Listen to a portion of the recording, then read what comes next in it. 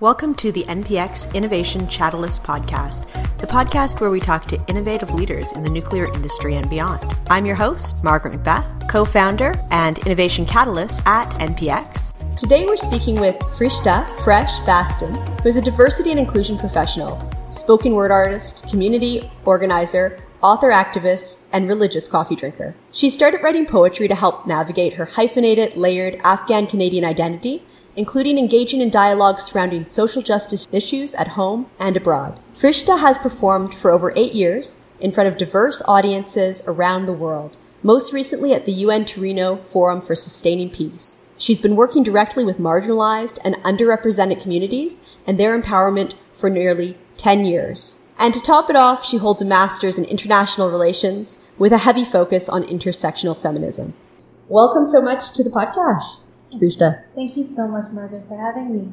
It's really great to talk to you. Before we dig into the topic for today, I just have to ask you about this spoken word art that you do. Can you talk a little bit about how you got into that and about what that is? Sure. But before I start, I do want to acknowledge the land that this podcast is taking on and that we're having this conversation is on sacred Indigenous land. I'm very grateful for the opportunity to have these kind of discussions. But we also acknowledge and recognize that equity and diversity inclusion work cannot go forward unless we include and prioritize our Indigenous brothers and sisters and community members. I kind of started spoken word poetry about nearly 10 years ago. It was, to be completely honest with you, it was out of complete anger. I was really frustrated with the fact that what was represented in the media about what Afghanistan was, who Afghans were a very negative representation. And I was getting frustrated that the only association that the land had was to war and pain and trauma. So I started writing to kind of raise awareness about the situation in Afghanistan, but also to shed light about the diversity and the beauty of the country and the people and the history. And I was kind of tired of having other people speak on our behalf. So I started writing to kind of build a channel of these emotions and frustrations, but also to use it as a tool of education to further raise awareness and give a different perspective about the country. That's so interesting, and it sort of brings to mind this idea that in Canada, we really pride ourselves on being a multicultural country, but often we don't know very much about the cultures and the people that make up the fabric of our country, including the Indigenous people in our country. Yeah. And that sort of is a nice segue to the topic for today. We wanted to talk about systemic racism, what it means to be anti-racist, and what that means for us as individuals, for us in communities, and for us that are part of the nuclear industry, what that means and what it is that we can do to educate ourselves and to make an impact. Certainly this year has been a year of many awakenings, and once again we saw this past summer the spotlight really shining on the impact of systemic racism. Certainly we saw that with events like the murder of George Floyd, Breonna Taylor, and other, sort of very high profile episodes that were coming out of the US. We've certainly seen it in Canada too. So wanted to invite you into, because this is something that you're not only, I think, you obviously have some lived experience with, but something that you do day to day, working with individuals and communities. So just to start us off, kind of wanted to do a bit of anti-racism 101, because there's a lot of, terms being thrown out, and we don't always know what these mean or are comfortable with how we can sort of wrap our heads around them and start to integrate them. So I guess just to start us off, I wanted to talk a bit about what it means to be anti-racist and why we use that expression. So Angela Davis says, it's not enough to be not racist, you have to be anti-racist. And that kind of basically means although most of us don't really intentionally want to harm people or discriminate against people, but sometimes based on our biases, our learnings in society, our upbringings, where we've lived, and the communities that we've kind of grew up, that depicts and determines how we perceive the world and other people who look different than us. Being anti-racist basically means that you are actively working towards building a racist-free world. You're using your position of power and privilege to ensure that you're doing your part to uplift and listen to marginalized and underrepresented communities and voices. And that work doesn't really stop or start anywhere. It's an ongoing process. It's a lifetime commitment, and it's something that you are constantly unlearning and learning about. So I always say that, being anti-racist means you're committed to the work, and being non-racist just means that you're giving yourself a pat on the back and saying, well, I don't discriminate, so I don't need to do any of the work. Yeah, I think that's a really important distinction. And often when we hear the word racism or racist, people are very quick to just want to disassociate themselves from that word and say, I'm not racist, or I don't hold racist beliefs, therefore I'm not part of the problem. But I'm sure this is something that you hear. How do you respond to that when people say, well, I love everyone, I'm not a racist, how do I, what part do I need to play in problem solving here? Right. So I'll bring it back to myself. I'm an Afghan Muslim Canadian woman, but my identity, my visible identity, is pretty ambiguous sometimes, and I could come off as white passing. I do benefit from the privileges of my skin color to give me benefits that a black Muslim might not have, or a hijabi Muslim might not have. So that automatically gives me different privileges than they do, even though we might share the same religious identity. So that's kind of difference between acknowledging the privilege that I have, even though I do come from a underrepresented, racialized, marginalized community. I still hold privileges based on the way I look, based on my name, or the way I can speak the language. Those give me the privileges immediately and automatically that my other community members might not have. So it's not enough for me to say, well, I'm Afghan, so I can't be racist because I go through these experiences. No, because I might have internalized biases or stereotypes of other communities that I have not addressed yet at an internal level. So when we talk about, folks trying to disassociate from the word racism entirely, and they're trying to, not try to do whatever they can to show that they're not racist. The work, comes from internally, and it's like, okay, it's great that you love your neighbors and you treat everyone the same, but you as a person might have privileges and powers that the underrepresented groups who are continuously targeted by racism don't have. So by not doing anything, you're still upholding the structures of institutionalized racism. So it's not enough to be not doing anything, because if you don't do anything, then you're not stopping the problem either. So that's the distinction is, of course, no one wants to be targeted as racist, and no one wants to be associated with being a racist, of course, but it's the work that comes in there. It's just acknowledging the fact that you might have privileges and powers that a person who might not look like you doesn't have. So that's kind of the response to give in that kind of situation. Yeah, I think that's a really helpful way to think about it. I know for myself, I'm a white woman. Not someone who'd thought of myself as quote unquote racist, but what's been very much a learning process for me is this idea of, it's not enough to say I'm not racist. It's about investigating my own privilege, how my role in society, the actions I take, uphold institutionalized racism, systemic racism, and, potentially put up barriers for other people that are unfair.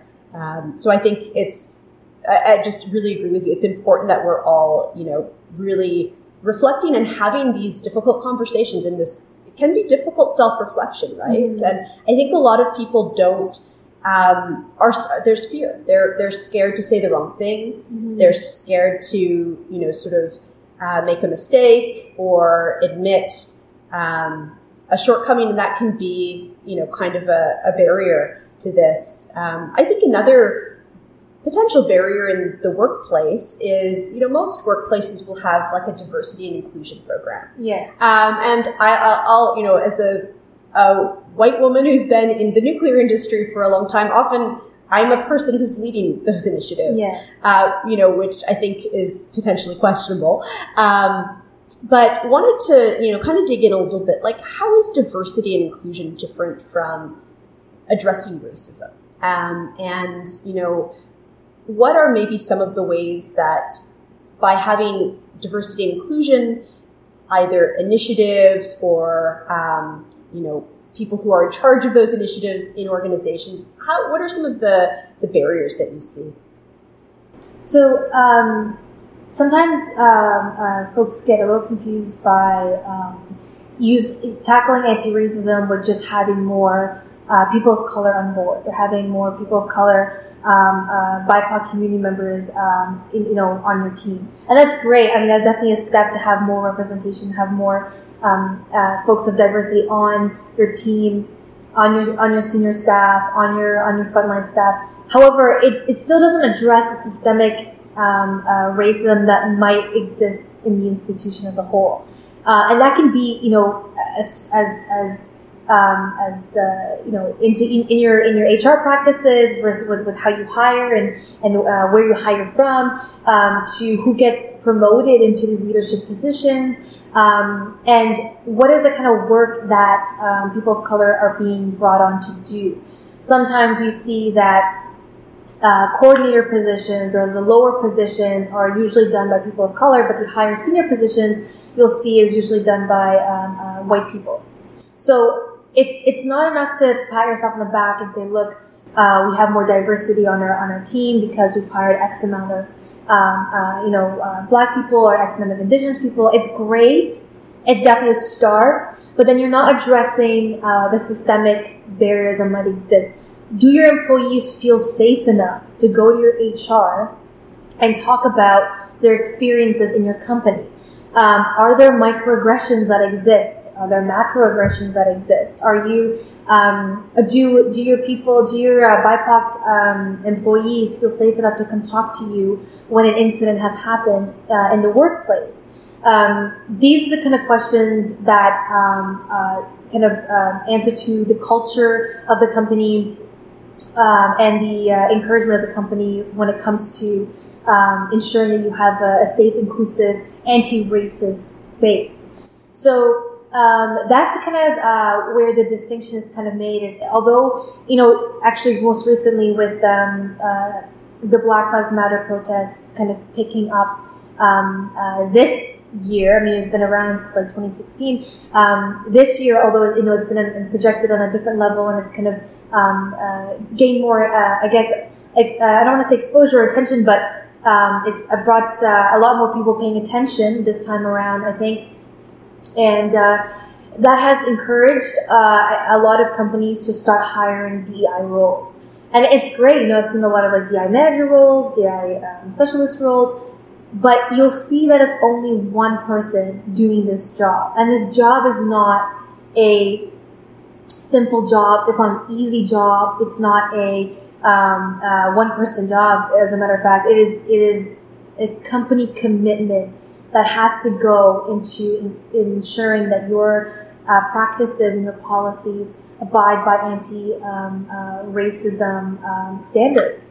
So that's kind of the distinction between trying to have a diverse, inclusive workspace versus having an anti-racist workspace. It's such a good point. We often, it's, it's a bit of tokenism, right? We have a position, we filled the role, therefore we've checked that box. But it really has to permeate the entire organization, and how we go about doing work. Mm-hmm. You brought up the Black Lives Matter protest, and we certainly, we saw these protests happening, and still happening, in the US. There were some in Canada. Mm-hmm. But one thing that, I do hear is people say, this is a US problem. Mm-hmm. In Canada, we don't have these sorts of issues. We don't have this sort of level of, whether it's police brutality or systemic racism or just racism in our culture. Mm-hmm. So wanted to get your sort of feedback on that. What are some of the impacts of systemic racism in Canadian society, and how do you see that in your work? So one of the things we have to acknowledge is who is saying that we don't have as bad as racism we do in Canada than in the States. It's always important to acknowledge where the narrative is coming from, because obviously if it's not affecting you, you're not going to see it. If it's not in your social sphere, you're not going to see it. And that can come from your social location, that can come from the privilege that you have, that can very much come from your skin color, the ethnic background that you carry, all of these, your social security, all of this comes to whether or not are you on a regular day-to-day basis going to actually interact with law enforcement? Are you going to interact with systemic barriers? So these are the kind of things we have to keep in mind when approaching these kind of this topic in comparing Canadian issues versus American issues.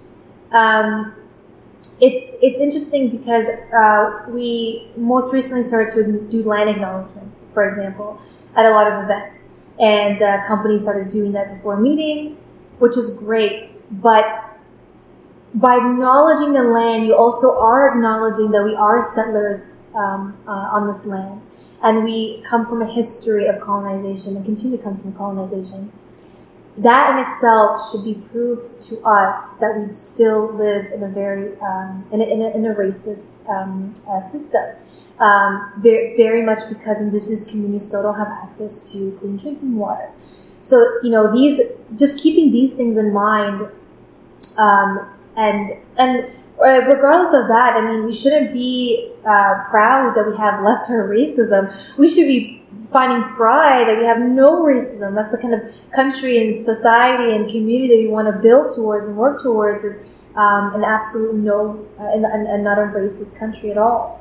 So with that in mind, though, if we bring it a little bit closer to home and we address these concerns, there's been so many studies done of how people with ethnic names have a hard time getting a job, for example. People with Muslim names have a hard time getting a job. If these things are not an indication of the kind of society that we live in, then we really need to start unpacking how we perceive the country based on the social bubble that we're in. Because my lived experience is very different than your lived experiences, right? My lived experience as an Afghan Muslim is very different because I have a history and background of growing up around the 9/11 era, whereas you might not have the same experience, right? Yeah. So, with that being said, if I, were to apply with a very Muslim name, I will have a harder time getting a job versus someone who might not have a very visible Muslim name. So these are kind of things that we have to keep in mind that still exist and continue to exist.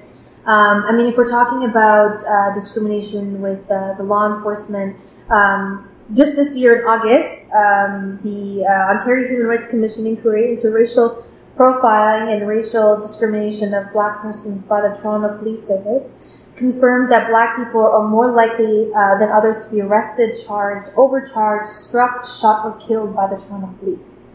And this is statistics. These are stats that in addition to so much data that comes into why marginalized people, like the Black community, has a different experience. with law enforcement than other communities do. I mean, it's all in the data, and I think we can't be complacent just because, like you said, just because we're in a social bubble or it's not our experience or we're watching media that really puts a focus on, events coming out of the U.S., it doesn't mean that it doesn't exist in our country. One example recently, within NPX, we did an event around Orange Shirt Day, which is a day that spreads awareness and recognition for residential school survivors.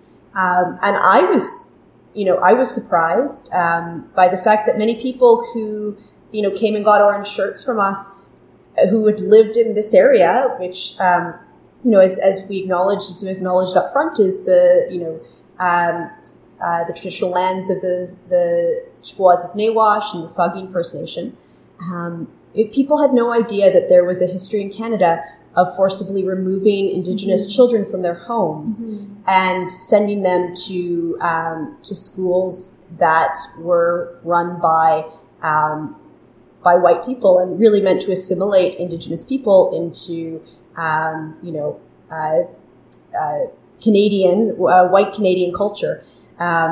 So lack of awareness and not learning about not just our history, but how the impacts of our history are still impacting people today, and and what is going on in terms of our own systems and the inequalities in those is it's just important for us to be aware, and we have to take that on ourselves.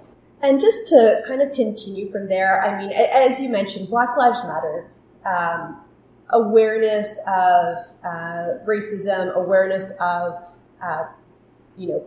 police brutality against BIPOC people is nothing new. This is it kind of feels like we've been revisiting this narrative many times, particularly over the last few years, especially. So. I guess just wanted to unpack a little bit, like, what do you think is different about this time? This point in time and the response that we're seeing, and how can we, harness that momentum? Is that momentum waning, or, can we actually continue to push change forward? Yeah, so, like I said earlier, the Black Lives Matter movement has been going on since early 2016, during the Ferguson protests, during the protests of Mike Brown, Trayvon Martin, Sandra Bland, and I remember back then the topic of Black Lives Matter and the protests was a little quote unquote controversial for people to talk about. I remember it was a very, within activist circles, within social community organizing circles, that the movement was kind of adopted and taken on for and supported by. What the difference I saw this time around was, it could be for a lot of things. It's definitely this time I've seen a little bit more pickup and in support by people who are usually not involved in social justice circles.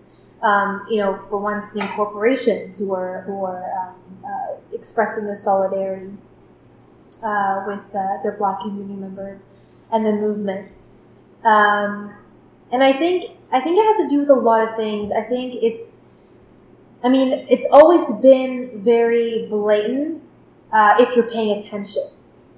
But now I feel like with the social, political environment that we're in right now, you can no longer ignore it. You can no longer pretend like it doesn't exist. You can no longer brush it aside. It's very loud. It's very prominent. It's everyone is basically, talking about it, and it's gaining this kind of attraction where I think it's pressuring a lot of people, a lot of organizations to say something and to address it, and to have some sort of response to it. Whereas before, I don't think that kind of pressure was on, at least from regular, ordinary people to go back to companies who are not from the Black community and say, hey, what's your response to this? This is going on. How are you going to respond to this? Whereas now I think that pressure actually exists, and that pressure is coming from allies and stronger allies. And I think that's kind of the difference right now, and companies are feeling that they now have a responsibility to address these kind of concerns, and in order to protect and to show their support for their own employees. It's no longer what it was, referred to as before, just a political, movement. It's a social justice. It's a equitable, inclusive movement. It's a human rights movement, and I think that's the difference now. Our understanding of it is different. It's better. It's stronger. And that comes from, of course, the work of our Black community members and their allies who've been pushing this kind of narrative forward. Yeah, that's a really important point and a way to look at it. Now it's not enough to companies have to address it specifically and are really being challenged to show not just solidarity, but action. Yeah.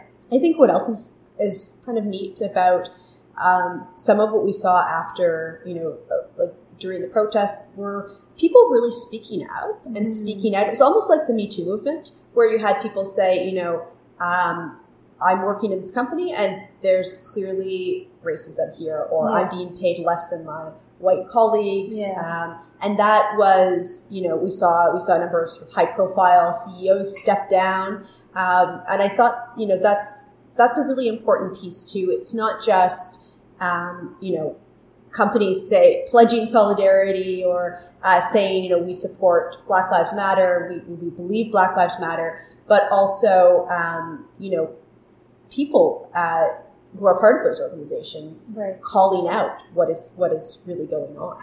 Yeah, exactly. I think that's a good point, is that, it's hard because, unfortunately, in a lot of workspaces, people of color tend not to bring these issues up because they're worried about being labeled as too political or too controversial or always talking about issues, and and honestly, potentially jeopardizing any kind of potential for promotion or for moving up, or just to be accepted in your workspace. It's harder. We have more to lose, to be honest. We have more at stake than, for example, our white allies to speak up about these issues and to address these issues. And it's not to say that we need you to speak for us or on behalf of us. It's just, it's to address that we've been talking about this for so many years. Black Lives Matter has been a movement for so many years, and it's beyond just what we know as a movement now. Our Black community members, our Indigenous community members have been talking about this for decades, exhaustingly talking about this for decades, about the inequalities that they face, the discrimination that they face. And it's not up to us to kind of be like, I'm going to speak for you or your behalf. I have listened, I have heard, I have learned. Now I'm going to use my position of privilege and power to address these concerns how I can, with the insight and the teachings of marginalized, underrepresented communities. So I think that's kind of like, I think we see that kind of change now, and honestly, it's hopeful. And beyond even just companies, I think individuals themselves are kind of tackling this issue at a family level. I saw a lot of posts that people saying like, look, I've had very difficult conversations with my racist parents or my racist uncles or aunts and cousins, and that's kind of where it starts from, right? Where it's no longer just, I'm going to post on social media about my support and solidarity. It's, what, I'm going to take this as an individual responsibility and talk to people closest to me. yeah, to your point, it's beyond just showcasing your own solidarity and actually having those hard conversations, whether it's with your family, your friends, your employer. And I so take your point. There's much more on the line for people of color, racialized people, to have to speak out about their experience, particularly in the workplace. And the onus is on all of us, and probably particularly white people more, to be pushing this conversation forward and bringing it to light and calling ourselves out in our workplaces. And sometimes, we're not going to see real change happen unless we all get political to some level. And I see reluctance there. I've heard people say to me, well, I want to be anti-racist and I believe Black Lives Matter, but I'm uncomfortable with what I see in the protests. I don't support violence in protests, or I don't support calls to defund the police. So just how can we think about that, and how can we engage with some of those ideas and start to understand what's driving them, right? Yeah, so let's dive into this one by one. So let's first talk about the quote-unquote violent protests. So when we define violence, that comes from our own understanding of what we think of what violence is. We define it based on what we've been taught, what we learn, our own experiences. We have to acknowledge that oppression is a very violent thing. Systemic oppression is a very violent thing. Discrimination is very violent. Racism is very violent. Disproportionately being targeted based on your skin color, your religion, is violence. This causes harm to people. This causes pain to people. So if we're talking about wanting people to respond to violence with wanting to be calm and collected, it really forces us to reflect how we perceive as violence then, and what are we going to pick and choose to define as violent. And honestly, one thing that we need to keep in mind is it is not up to us to determine and to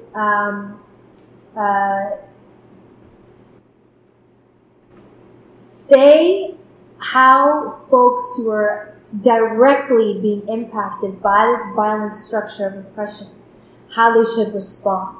This is decades and decades and decades of oppression. This is decades and decades and decades of harm and pain that has been caused to these communities. We really need to take a step back and to reflect, who am I to decide how people should respond when they have been basically, silenced and repressed for so many years. And I mean, legitimately, their lives are on the line. Literally. We are watching day after day, it feels like, video footage of people of color being killed by by police officers who are should be there to protect us. Yeah. I mean, I know for myself, I don't have a fear that an interaction with a law enforcement officer could end in my death. Right. But that is clearly a very real fear and exactly. And reality for many people in our society. I mean, and it's interesting because, of course, fine, let's condemn all forms of violence, sure. But then I want to see that type of energy and that same type of bold stance to say, you're going to say the same thing about police brutality then.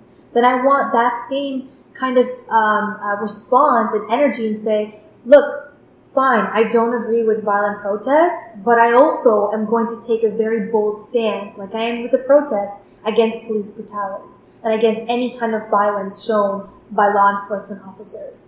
So that's sometimes, the disconnect that I see is folks will always be quick to jump and say, well, they're being so violent with their protests and their demands, and there are different ways of doing this, but then don't even acknowledge at all the very real violence that is caused by the law enforcement, or systems of oppression. So that's kind of something also to reflect on. Is okay, if you're going to say this, then I want you to also recognize all types of violence. I think too, we forget that, if you look back at the civil rights movement, it wasn't all peaceful protests. Many of those protesters were putting their lives on the line, and we were seeing very similar, police forces and people being violent towards people who were pushing for civil rights. We see it in Canada when Indigenous people are standing up for their land or for the environment. Often that results sometimes in clashes with the military. Exactly. It's not, this. I think we do have to acknowledge that making change happen, and really putting ourselves on the line for human rights can sometimes be quote unquote violent. Exactly. So with that being said, I think your second part of the question was. So around sort of, how can we think about some of the political demands that come from organizations like Black Lives Matter? How can we, because it can be very alarming for people to hear things like defund or abolish the police. That can be very unsettling. Right. But how can we understand where these demands are coming from, and how to think about these points of view? So I want to clear up a misconception when it comes to the statement defund the police.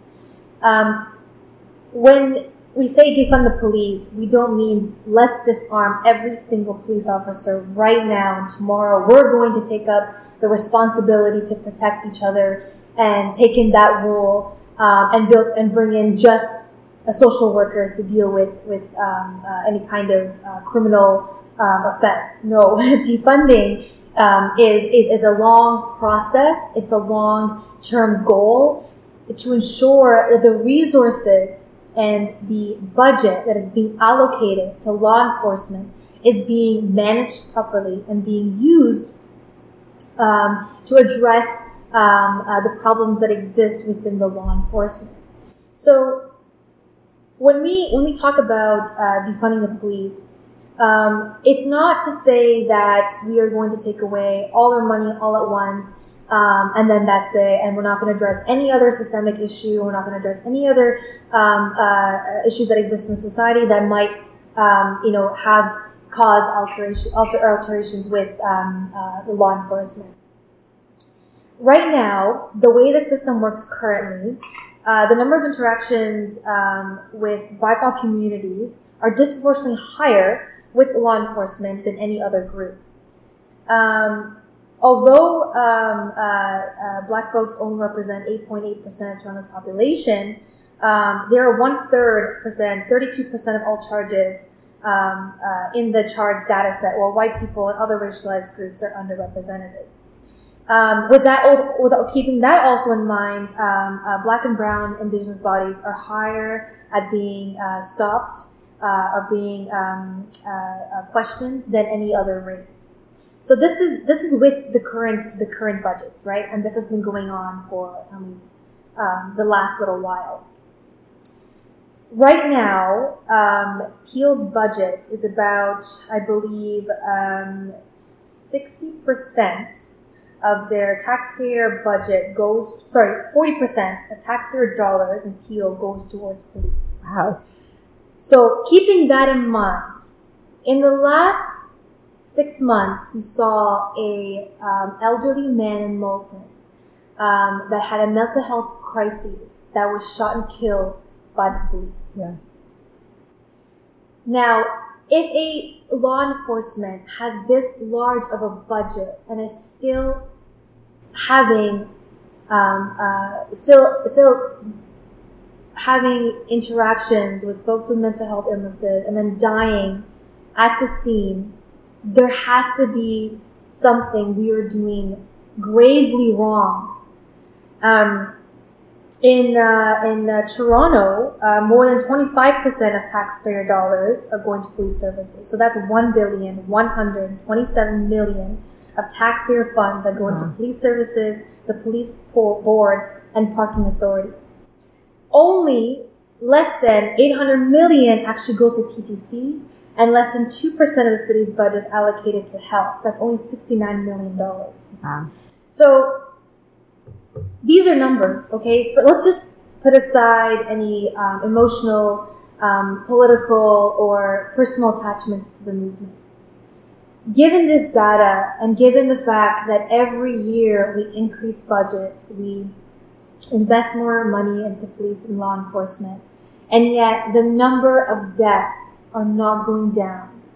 We're not talking about steady. We don't want it to be steady. We need a complete elimination of police brutality, or police violence, or police-caused death.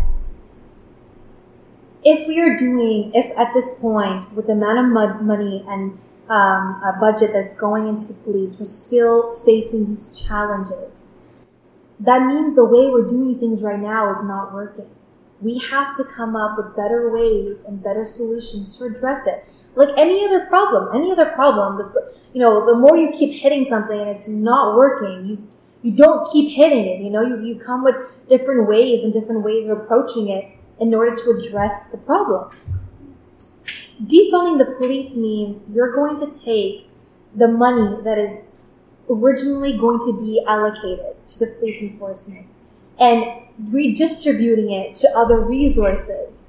For example, Stats Canada in 2018, I believe, said that about 80% of their calls are not criminal related, and most of it were actually mental health crises. Interesting, man. Yeah. So taking that into consideration, if there is that high number of mental health crises, then we should be taking money and investing it in mental health support services, so that these people have support that they need in order to be safe, keep the people around them safe, so that they don't have instances where they have to interact with the police.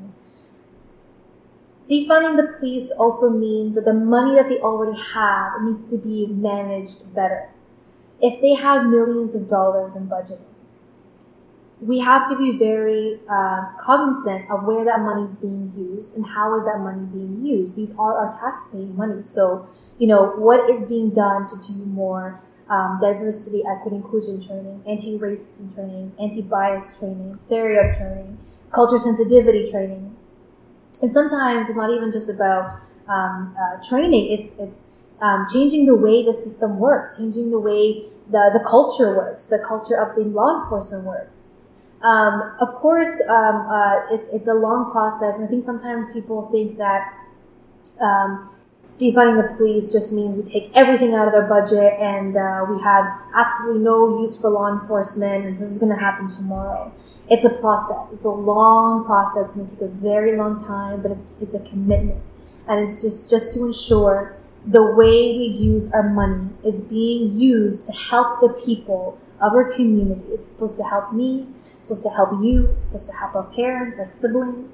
And essentially, that's how we need to think about the defund the police movement, is looking at the facts, looking at the data, looking at the statistics, and then saying, okay, if for so many years this hasn't been working, we do need to look at different ways of approaching the system.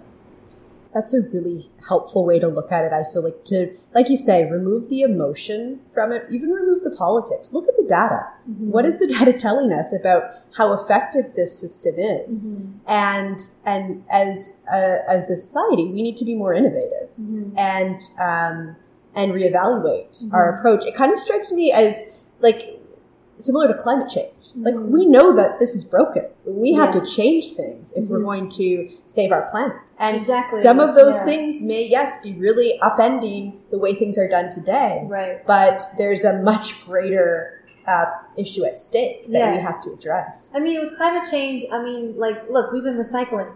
right? We're recycling for decades, okay? We've been trying. We've honestly been doing our part. We've been, have recycling bins in our homes. And we all feel responsible for it, right? But that doesn't mean, like, the earth is still getting hotter. Yeah, exactly. The glaciers are still melting. Yeah. We're still losing bodies of water. Animals are still getting extinct. Yeah. We're still experiencing very record high summers. Yeah. So, it's not just, okay, I've recycled and done my part. Yeah, we see, and we're all impacted by the lack of action that we're all taking. And it's only through collective action and for really changing the way things are now and getting uncomfortable potentially that we're going to make change. Look, if we want the police to protect and serve, then this is what we're asking for, essentially. We are asking to protect us, to protect the communities that you serve and that the taxpayer money goes towards, essentially. We're not asking for anything different. It's not a huge change in, not a very unacceptable demand. We're asking if the police is there to protect, we are asking for that protection. Very simple, And one of the ways that the movement believes is possible is by just managing the money, allocating resources to where it's needed. I mean, I read a statistic where it was like on average a night about 200 women are turned away from women's shelters in Toronto. That's a staggering amount. And if we have the money, but if we just rediverted those resources to communities that need them, so that these women potentially don't have interactions with the police or less interactions with the police, where they're in safer situations, that in itself can be a lot. But of course, even then we're saying, but that's not enough. You still need to train and to better manage the law enforcement, the way the system works, because you might be separating the two communities, but if they ever do get into an interaction, you want it to be a safe interaction. You want the person to feel safe around the law officer. I think, to your point, it's looking at also what are the systemic drivers of that are causing people of color to and marginalized people to interact with the police, whether it's poverty or homelessness, or lack of sufficient mental health or health care. What, like you say, we have the money. Yeah. Why aren't we also addressing the root causes? Yeah, exactly. I guess sort of now, and I think it's great to clear up some of these misconceptions that are out there around racism and anti-racism work and the movement. And I think it's really important for us to be able to engage with ideas that might feel uncomfortable. And I think that kind of comes to the next point I want to discuss, which, we hear the term ally and allyship and being an effective ally. And I want to start to break down a bit what that means and what that looks like, for us as individuals, and, for us that are part of organizations and communities. So I guess maybe just to start off at the very basic level, what does it mean to be an ally? What does that term imply? So, I mean, the term comes with a lot of responsibilities, first and foremost. And, I mean, as an ally myself, to the LGBT community or to the Black community, racialized community, I still have a responsibility because I don't identify with the LGBT community maybe or the Black community. I still have a responsibility as an ally to do my job. It's not enough for me to be like, well, I'm a racialized woman, so I mean, of course I'm an ally. No, it's okay. If I care about these causes and I care for the dignity of all peoples, all marginalized people, all racialized peoples, then that means I have to actively and continuously to learn and unlearn my own biases, my own stereotypes that I might have about other people, and kind of do a lot of self-reflection. The first thing with allyship always comes down to self-reflection. Okay, so you care about a cause, great. But what does that mean to you? What does it mean to care? Are you, unfortunately, a lot of times we see is like this, bandwagon allyship where people, add a black square to the Instagram feed and think they've done a check mark and I've done my work, activism work for the day. It comes with, okay, what are my positions of privilege? What are my positions of power? How do I fit in society? What are some things I benefit from? What are things I don't benefit from? What are some things that I have an advantage to? What are some things that I don't? And once you have this very honest conversation with yourself, then you're able to be a better ally because now you understand your own self and how you fit into society. Once you have an understanding of that, then you can, the first thing is always to listen. Always to listen. What is it that these groups that you're supporting are asking for, We have to be very careful that when we're an ally, that we don't speak for or on top or on behalf of other people's. That we're there as a support system. We're there to be stand side by side, sometimes behind. We are there to use our knowledge, our positions of power and privilege to uplift and to support these groups and these peoples. And learning comes a lot from it's challenging, it's a lot of work. It's sometimes can be uncomfortable. You have to be okay with being uncomfortable. You have to be okay with challenging yourself. No one's asking you to change your mind overnight. I always say no one's born woke. You're not born into this. It's just something you take on as a task to yourself and as a responsibility to yourself, and you challenge the beliefs that you have, that you've always had, that you might not even think you have. We have unconscious biases that are, are developed over the years based on what we see in the media, what we hear with our families, that we might not think is a bad thing. But when we challenge ourselves, then we might reflect a little bit more and think, yeah, you know what, this is inappropriate to think, or that's harmful to think. So, it's a constant process of learning and unlearning, and it doesn't stop anywhere. I think that one of the important things to realize, the allyship doesn't stop. You don't put out a statement on LinkedIn and call it a day. You don't share a couple posts on Facebook and call it a day. It's a responsibility that you also take in your own home. How are you speaking to your parents about this? How are you speaking to your family members about this? How are you speaking to your neighbors about this? And then, you bring it into your workplace. Are you doing your part to ensure that your colleagues feel safe around you, first and foremost, but also in the work environment that you've created? So there's a lot of layers and a lot of components of being an ally, but it's a commitment, and you have to be ready for that kind of commitment.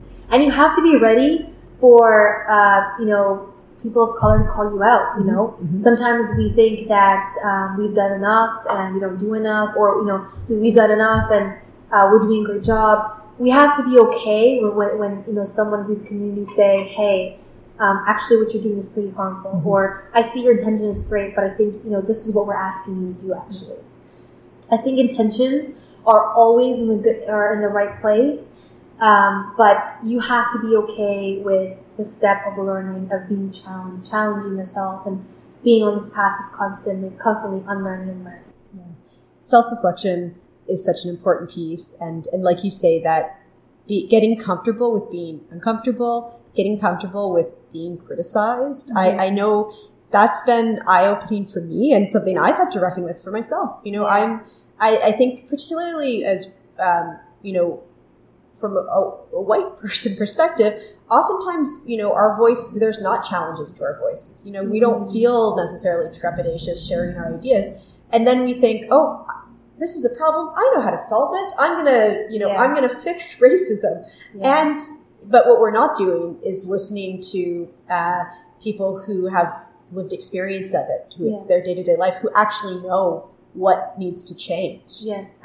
So I know for myself, it's really been, there's been a self-reflection piece, mm-hmm. and being open to feedback from other people who will tell me, you're not the person who needs to be speaking on this, or you need to be consulting with other people mm-hmm. when you're coming up with ideas for your company or for how you want to address this.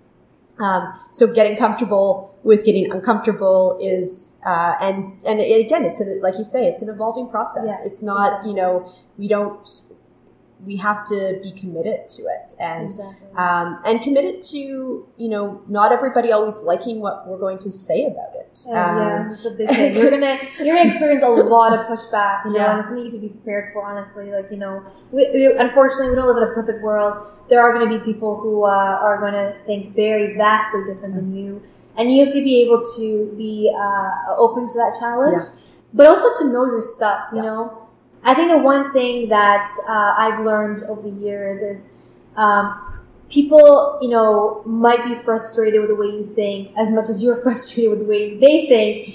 But you have to be ready with your facts. Absolutely. You have to be ready to have that knowledge, because they're going to challenge you. They're going to think well, I don't actually believe what you think is I don't think your opinion is correct.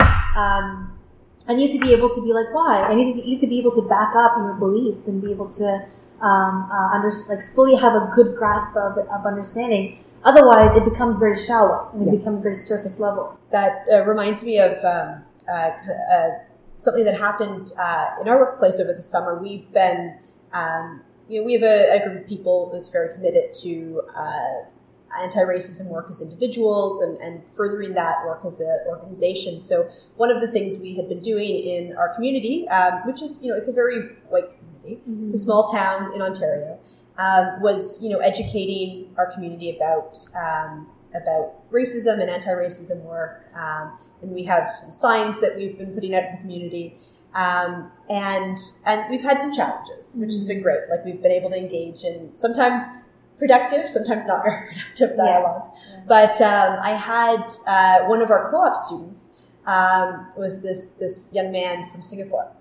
And one day he was working in the office and a woman came in, an older woman who was very upset about, we have signage that, that says end racism and supports Black Lives Matter. And she was very upset about it. And she came in and said, I feel these protests are violent and I don't think you should be supporting this. And he was able, to have a conversation, a very calm and reasoned conversation with her. And she walked away having learned something and had calmed down. And he said to me after, he said, I'm from Singapore. I had never thought about racism or, anti-racism or civil rights. And, now I feel like this is something I can speak intelligently on because of the education I've given myself and have. So I just, it's like you say, it's so important that we know our stuff and we can really just through one conversation enlighten people. Yeah, exactly. There's a quote by Frantz Fanon. He's a very famous Black scholar. He says that he didn't know he was Black until he came to Paris. I believe he was in Paris, and I might be wrong. Don't quote me on that, but I believe it was after he left Africa when he realized he was Black. Right. And that I think holds such a huge. It's such a bold thing to remember because sometimes, we don't see things because we don't experience them. And we don't think that racism exists because it doesn't directly impact us. But that doesn't mean that it doesn't exist, Look, I don't see glaciers melting in front of my eyes, right? Yeah. When I leave my front door, I don't see it right in my front lawn, right? But it does not mean that I deny that glaciers are melting, right? Right. It's because it's not happening in front of my eyes. I can't deny it because the facts are there, the data is there, the very real proof is there. So I think that's just something we all have to keep in mind with any kind of work that we do, but especially with anti-racism work is just because it's not happening to me doesn't mean it's not happening. Right. Exactly. There's that awareness of others and empathy for other people, right? It has to be at the heart of it. You've given already some really great, I think, tools for how we can be effective allies. But do any examples come to mind of what you've observed as really effective allyship, of people really fulfilling that role and doing that work? Space is really important. So if we're talking at an organizational standpoint, I think space is really important. Giving space to your people who identify with marginalized, underrepresented, racialized communities. And that can be anyone from folks living with visible disabilities, folks in the LGBTQ plus communities, and the people from like racialized, marginalized communities. And it's ensuring that you give space to these people in your workspace to feel comfortable enough to talk about issues that exist within your organization. And it's giving them space at board meetings, giving them space outside, and not, you know what, and not burdening them to teach you about diversity, equity, inclusion, you know? It's good to get insight. It's good to get their experiences. It's good to learn from them. But it's not to overburden them and say, you know what, since you're our only hijabi Muslim in our entire senior staff, we're going to make you DEI manager. No. You know, she might want to be, you know, doing another role, but you're now kind of burdening her because she identifies with this community and telling her that, you know, now the burden's on you and now the responsibility is on you to teach all of us how to be better. So I think it's just being cognizant of your intentions and thinking, okay, you know, based on the advice, based on the insight of my colleagues and my employees, let's come up with a strategy to ensure that moving forward, we are more inclusive and we are anti-racist as a company. And it's going to be a process. It's not going to happen overnight. It's not going to be, you know, something that you're going to build and be proud of overnight. But it's going to be challenging. It's going to take some time. It's going to take some back and forth, but it's commitment. As long as you are committed to this and you're prioritizing it consistently and you're getting the work done to ensure that you are investigating, you know, your internal HR policies, you're doing anonymous surveys of your employees to see how they feel at work, really looking at the demographics of your organization as to who's getting hired for what positions and being critical about that. These are steps that you can take, you know, to address these kind of concerns and to move forward. A lot of the times, it's also a really, really good idea, and I always encourage this, to get external diversity, equity, inclusion training, to have a team come in, to have folks come in and do training from top, and I'm talking like CEO, COO, to VP, directors, board of directors, managers, and then down to frontline staffers, where everyone in the company is on the same page and everyone in the company gets the same level of training, because that is how you shift culture. And this has to come from the higher position, higher senior position. It has to come from the managers, because your receptionist, who may identify with these communities, but is worried of not getting a promotion, so is never going to talk about anti-racist related issues, will not come talk to the COO or the manager about, you know, the microaggressions they might feel at work, if that manager or that senior level position of power hasn't encouraged that kind of environment. So it has to come from top down. They have to be cultivating and encouraging this kind of culture and environment and consistently talking about it, and also walking the talk, you know, taking on the responsibility so that every single person in your corporation, in your company, in your organization feels safe enough to come to you when issues do arise. But also, you've made it where issues are, there's a zero tolerance policy for any kind of racist, discriminatory behavior. All of those are very important things. I think what I would add is also, I think what's important is a culture of transparency, and not just being transparent with your employees, but then being transparent with the public about, you know, what does the diversity in our organization look like? What are we actually doing beyond just a statement of solidarity? What steps have we actually taken? And things like, you know, in Canada, we have the Black North Initiative. They have a CEO pledge that I think at this point over 300 companies have signed on to, which has very specific targets and changes that companies need to pledge to make. And to your other point, it's, you know, get external help, get the training that you need, but also it doesn't have to be done in a silo. There are people and organizations like Black North that know how, you know, they can leverage an entire network of resources and, you know, leadership, and working with other organizations to see like what's working for you and what's not. Let's be as candid as we need to be with ourselves and reflective as organizations and with other organizations. It's okay to ask for help, right? It's okay to say, you know what? Yeah, we do acknowledge that we haven't really done much work. We haven't addressed these kind of issues. Our employees don't feel safe. It's okay to acknowledge those things. Not okay to have it, but it's okay to acknowledge it and say that, you know, this is a very real reality of our company and we need help. We need support. And I think that takes courage. It takes a lot of, you know, understanding and care and commitment to the work itself. And that says a lot, right, about you as a manager, about you as a VP or whatever it may be. It says a lot about your intentions and responsibility to ensure that your team and your company moves forward. And there's been so many statistics done where companies that do prioritize diversity, equity, inclusion do way better than companies who don't. I mean, at this point, I feel like you can't ignore the data. Yeah. The business case for diversity is there. And then when you think about sustainability, and I mean, attracting young people who are going to be the leaders of tomorrow into organizations. I mean, from what I've seen, young people, like this is a huge issue. This is front and center for young people. They want to be part of organizations that have a real commitment, and that are truly diverse, where there is equity and everyone has opportunity to move up, and there's diversity at every level of the organization. Exactly.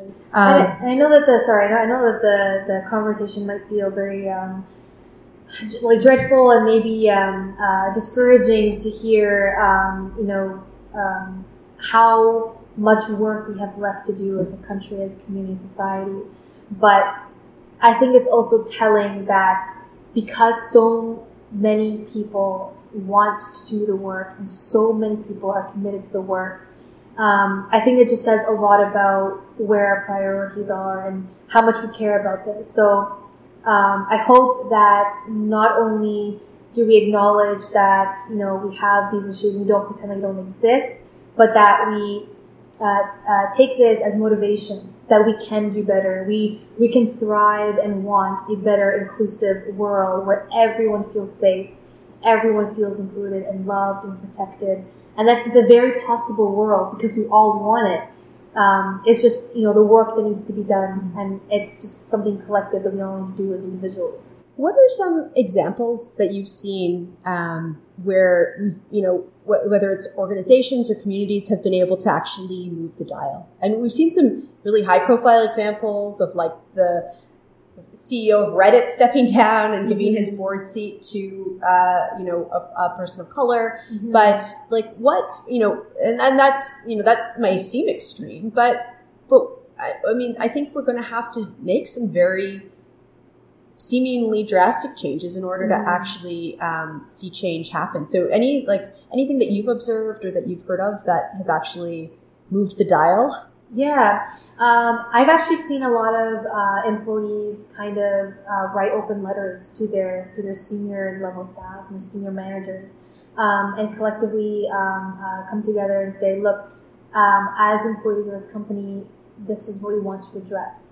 And the senior level management takes it into consideration, and they don't ignore it or they don't shy away from it. They have acknowledged and seen that this is what our staff wants, and this is what we're going to give our staff. This is something we really have to look into.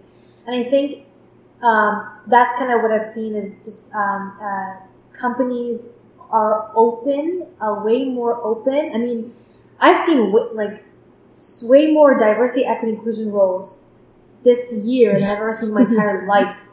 And that's saying a lot, you know. And although we talked about the possibility and the very thin line of it being just a surface level a commitment, it still speaks to the fact that companies are paying attention, corporations are paying attention, organizations are paying attention, workspaces are paying attention, and that's why they realize maybe we can disagree with their approach, but it's a step. They have realized this is an issue we need to address. one of the ways that we're going to address it is through money. Is to pay someone to come and help us do this. And I think that's, really what I have appreciated. I might be a little cynical with the intentions of it being maybe surface level and the fear of it just being like a one-time thing, but I'm also hopeful because it's the first time I've ever seen such a large wave of corporations and companies being like, yeah, we need a DI manager or DI coordinator because we understand that this is important. So, I'm hopeful, and that's kind of what I've seen happen, and I hope that kind of momentum stays and that they hold themselves accountable to that commitment. I truly hope the momentum does stay, and I think, you're right, like if you have commitment from the top, if you're putting your money where your mouth is and actually, bringing people in, paying people more, promoting people from within, having that diversity all throughout your organization. I think those are at the end of the day, again, with the data, those are going to be the companies that rise to the top and are most competitive and most sustainable. This has been like such a great conversation, and I hope that this is a dialogue that we can continue. But just to maybe wrap us up, I'd be curious to kind of hear from you. What are some resources that you love on this topic, whether it's books or podcasts or just people to follow? Who's inspiring you and who is helping you with this work right now? I'm a huge fan of Angela Davis. She writes an incredible book on race, class, and theory. She tackles a lot of things of how intersectionality is incredibly important when we're talking about diversity, equity, inclusion work. Desmond Cole wrote a book about the skin we're in, talking about the lived experiences and the very unfortunate circumstances of Black people living in Toronto. Yeah, great Canadian perspective from him. So Desmond Cole, Angela Davis have been my most recent inspiration and go-to in learning about this. And there are so many organizations online. They're doing incredible work. I work for a company or nonprofit that does diversity, equity, inclusion training. And we work with so many organizations that directly are doing this work on the ground. And there's so many resources out there that you can benefit from, that you can learn on. But if you're someone who's incredibly curious about the Canadian context to all of this, I would definitely start with Desmond Cole's book first to get an idea and to kind of place yourself in that perspective. And then if you're interested in theory, Bell Hooks, Angela Davis does incredible work on race and class theory. Great suggestions. We echo those. Thank you so much, Shrishta. It was amazing to talk to you. I really appreciate your insights today. Thank you so much for having me. Thank you. Thanks for listening to the NPX Innovation Catalyst podcast. To hear the full podcast and to subscribe, you can go to Apple Podcasts, Google, or wherever podcasts are available.